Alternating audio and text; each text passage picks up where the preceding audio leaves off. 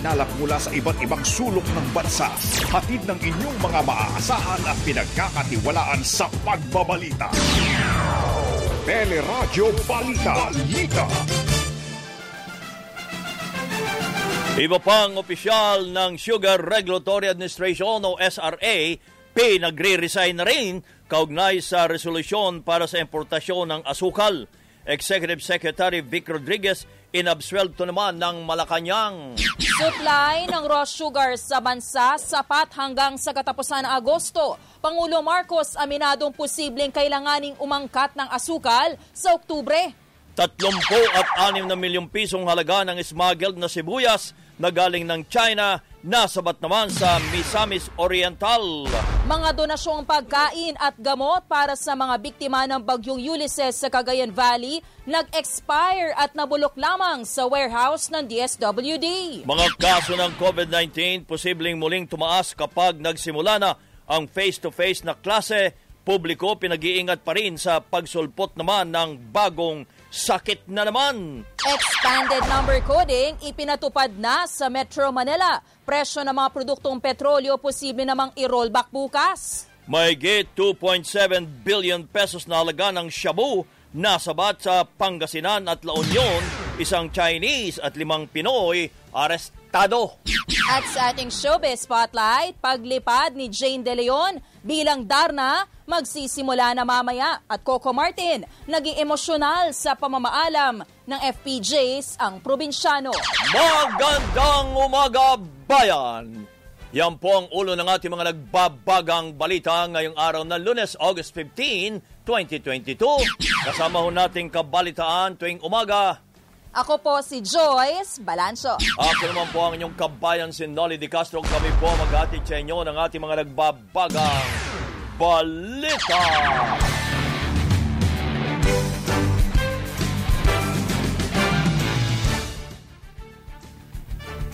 Nagre-resign na rin sa pwesto ang iba pang opisyal ng SRA o Sugar Regulatory Administration kaugnay ng nilagdaan nilang sugar order para sa importasyon ng 300,000 metriko tonelada ng asukal. Kasunod dito ng pagre-resign sa pwesto ni SRA Officer in Charge at Agriculture Undersecretary Leocadio Sebastian na siyang lumagda sa Sugar Order No. 4 para kay Pangulong Marcos. Sa kanya resignation letter, humingi ng tawad si Sebastian sa Pangulo at inako ang pananagutan sa paglagda sa resolusyon. August 9 ang lagdaan ng sugar order nila SRA Board Vice Chairman Hermenegildo Serapica at mga board member na sina Roland Beltran at Aurelio Valderrama. Lumagda naman si Sebastian para kay o sa pangalan ni Pangulong Marcos. Ayon sa Union ng mga manggagawa sa agrikultura, dapat na rin mag-resign si Serapica, Beltran at Valderrama dahil sa kontrobersiya. Pinaimbestigahan din ng grupo sa Executive Secretary Victor Rodriguez na sinasabing nag-utos sa Department of Agriculture na bumuo ng importation plan sa asukal. Si Rodriguez din ang lumagda sa memorandum noong July 15 na nagtalaga kay Sebastian bilang Agriculture Undersecretary for Operations. Otorisado si Sebastian na pumirma ng mga kontrata, memorandum of agreement at administrative documents. Pero nilinaw naman ni Press Secretary Trixie Cruz Angeles na may limitasyon ang kapangyarihang binigay kay Sebastian. Walang nakalagay po doon kung titignan nyo na maigi na may authorization si Undersecretary Sebastian mag-convene ng Sugar Regulatory Board. Wala rin pong nakalagay doon na maaari siyang pumirma on behalf of the President nang walang pahintulot nito. Dinipensahan ni Angeles ang pagkakadawit ni Executive Secretary Rodriguez sa nilagdaang resolusyon. Wala pong kinalaman si ES dun sa importation resolution ng Sugar Regulatory Board. Hindi po siya nag-utos ng pag-convene nito. In fact, nung nalaman niya na nag-convene at nag-issue ng resolution, siya mismo ang nagdala ng balita na ito sa Pangulo.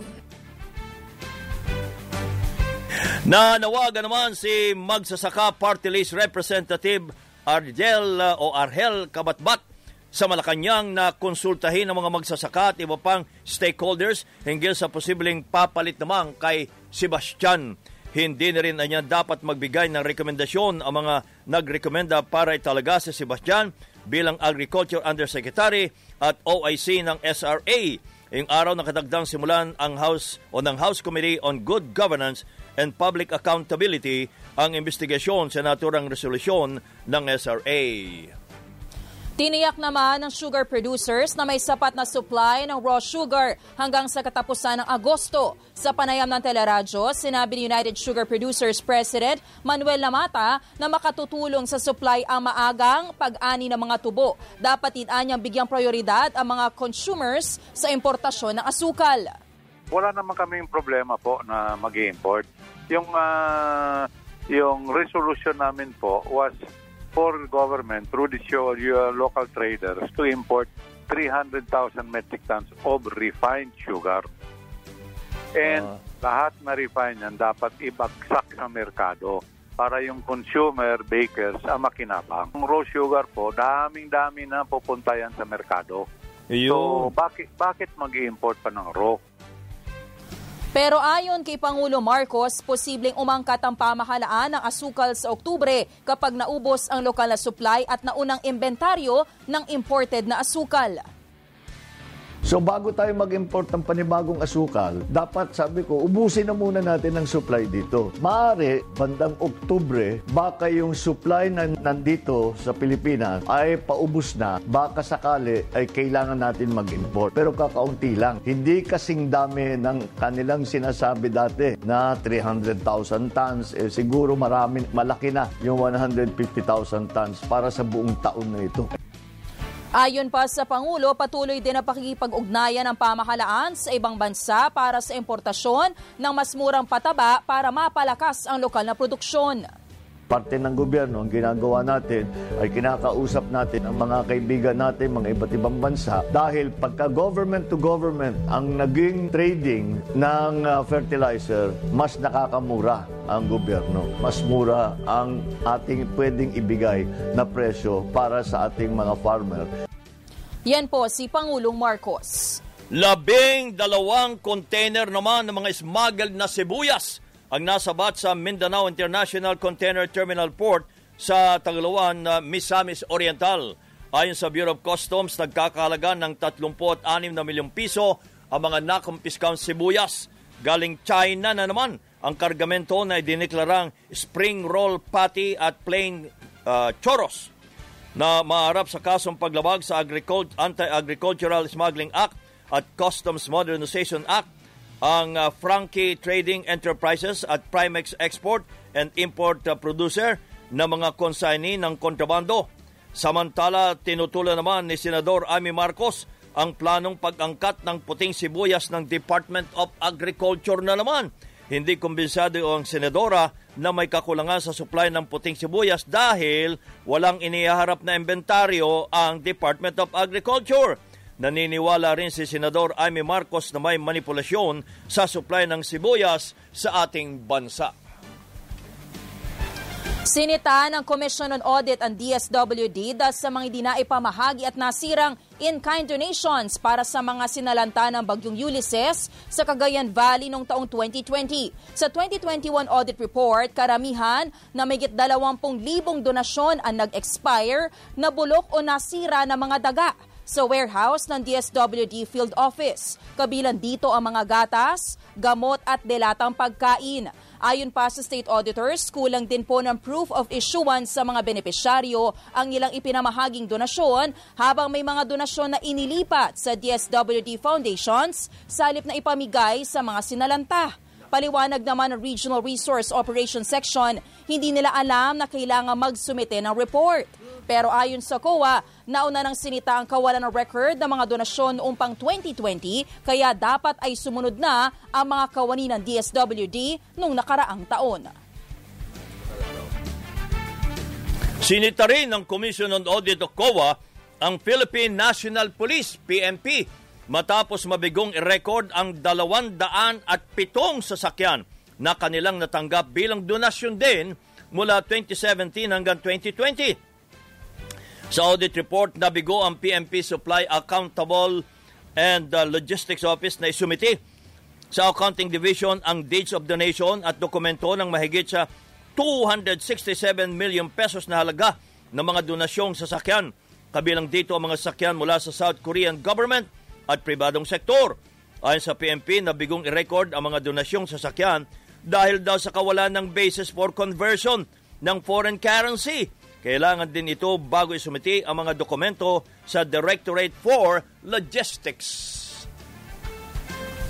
Samantala, sinita rin po ng Commission on Audit ang kabiguan ng Department of Information and Communications Technology o DICT na ipamahagi ang mahigit 93 million pesos na halaga ng laptops at tablets na binili noong nakaraang taon. Sa audit report, lumabas na hindi pa na ipapamahagi ang mahigit 800 laptops at 12,000 tablets na ibinili po sa ilalim ng Cyber Safe Learning for Education Phase 2. Sinasabi nagkaroon din ng oversupply sa mga biniling gadget dahil bigong nakapaglista o makapaglista ng benepisyaryo ang kagawaran bago binili ang mga gadget.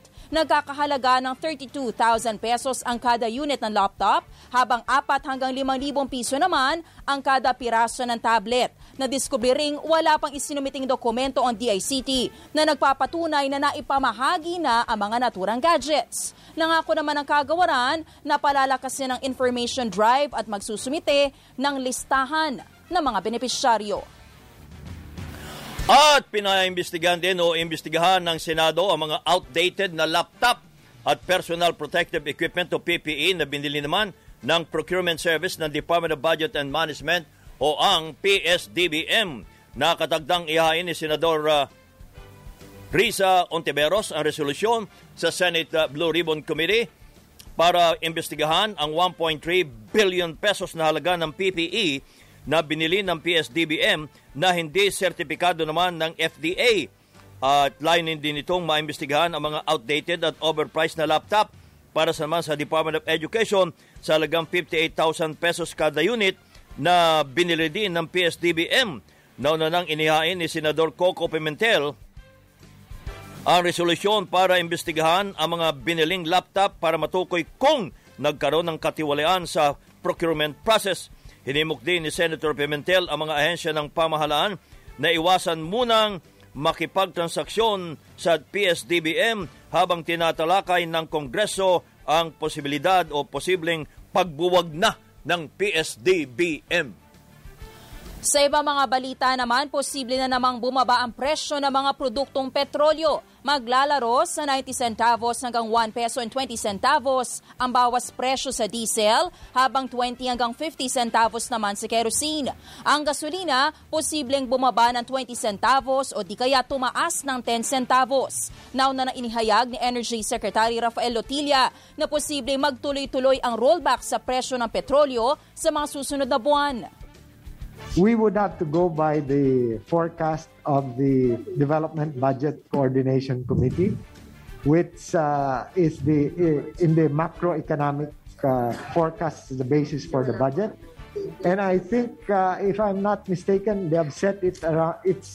The oil prices are on the decline.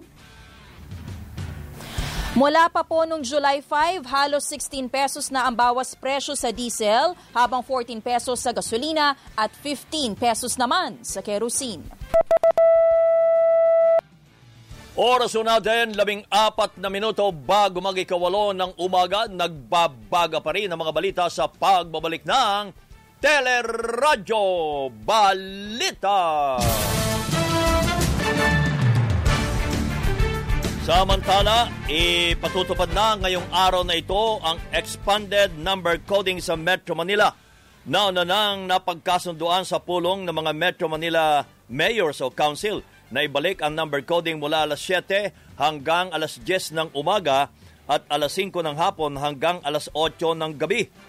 Bibigyan muna ng warning ang mga lalabag hanggang sa Miyerkules at magsisimula na talaga ang pag-i-issue ng ticket simula sa Huwebes, August 18. Samantala, bukas din ang MMDA na sa panukala ni Senador Robin Padilla na magkaroon naman ng cable car sa EDSA.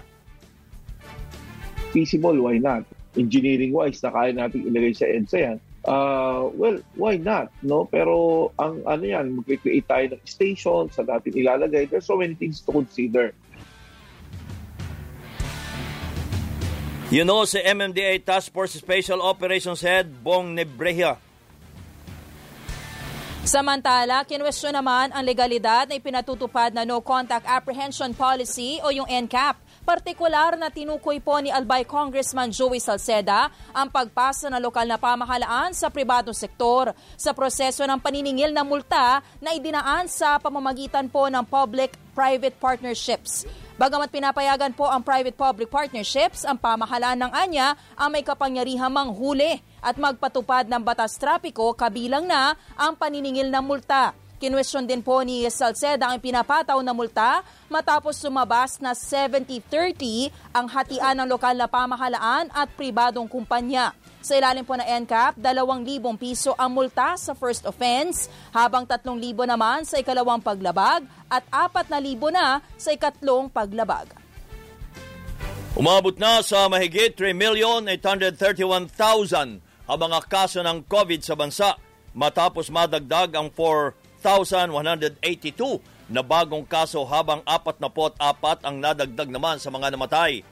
Ito na ika-4 na araw na umabot sa mahigit 4,000 ang mga bagong kaso. Sinabi ni Octa Research Group fellow Dr. Guido David na posibleng muling magkaroon ng COVID-19 outbreak kapag nagsimula na ang face-to-face classes. Hindi naman siguro surge, pero may mga magkakaroon ng mga outbreak sa schools kung may mga magkakahawaan.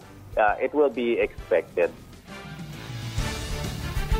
Pinayuhan naman ng Department of Health ang publiko na patuloy na sumunod sa health protocols para maiwasan na mahawa sa COVID-19 at iba pang uri ng mga sakit matapos matuklasan ang bagong langya Henipa virus sa China na ininalang galing sa screw o isang uri po ng daga. Kabilang sa sintomas ay ang lagnat, ubo, pagsusuka, pananakit ng ulo at pagkapagod. Gusto lang ho natin magpaalala, lahat po tayo can do our own measures in preventing diseases by following all of the safety protocols and being clean sa ating katawan, pati na rin po sa ating environment. Si DOH-OIC Secretary Maria Rosario Vergere. Nagluwag na ng restrictions ang Amerika laban sa COVID-19. Ito'y matapos po alisin ng Centers of Disease Control and Prevention ang rekomendasyon sa physical distancing, quarantine ng mga nalantad sa sakit at COVID-19 testing sa mga symptomatic na wala namang exposure. Pinalilimitahan na rin po ang contact tracing sa mga healthcare at high-risk settings. Sinabi naman ni DOH Officer in Charge, Maria Rosario Vergere, na papunta na rin sa parehong direksyon ng Pilipinas at tututukan na lang ang mga may mahihinang kalusugan. Dapat anya mapataas ang immunity ng mga Pilipino laban sa COVID-19 bago tuluyang alisin ang mga health restrictions. That's the direction. We wanted to shift the mindset of our citizens that we are here to live with the virus because we know that the virus will stay. Sa datos naman ng Philippine Statistics Authority, pang-apat ang COVID-19 sa mga sanhi ng pagkamatay ng mga Pilipino ngayong taon. Nangunguna pa rin po ang ischemic heart disease na sinundan ng cerebrovascular diseases at cancer. Aminado naman ang League of Provinces of the Philippines na nananatiling hamon po ang paghikayat sa publiko na magpaturok ng booster shot. Many of our kababayans are no longer that interested in their fourth or fifth booster shots, no? And we've been employing incentives left and right. It's proven a little bit effective, but still, you would sense that there's still some vaccine or booster hesitance. Yan po si League of Provinces Chairman Dakila Kua. Umabot na sa mahigit 11,000 mga kaso naman ng dengue sa Central Visayas. Sa tala ng Department of Health mula noong January 11 o mula Enero, 11,103 ang naitalang kaso kung saan 70 at isa ang namatay. Pinakamaraming kaso sa Cebu na umabot ng mahigit 4,000 na sinundan ng Cebu City, Bohol, Lapu-Lapu City at Negros Oriental. Sa kabila naman ng pagtaas sa mga kaso, wala pang rekomendasyon sa mga lokal na pamahalaan na magdeklara ng state of calamity. Dumami pa po ang bilang ng senior citizens sa Pilipinas sa nakalipas na mahigit 20 taon. Sa datos ng Commission on Population and Development o POPCOM, umabot na sa 9.2 million ang bilang ng senior citizens noong 2020 na malayo sa 4.5 million noong taong 2000. Sinasabing mas humaba ang buhay ng senior citizens dahil sa mas mabuting health at socio-economic conditions ng bansa. Samantala, bumaba naman sa mahigit 30% ang populasyon ng mga 15 taong gulang pababa mula sa 37% taong 2000. Aminado naman ang POPCOM na nakita na rin ang parehong trend sa ibang bansa pero kailangan tugunan dahil tiyak na maapektuhan naman ito ang mga mahihirap na bata at kababaihan.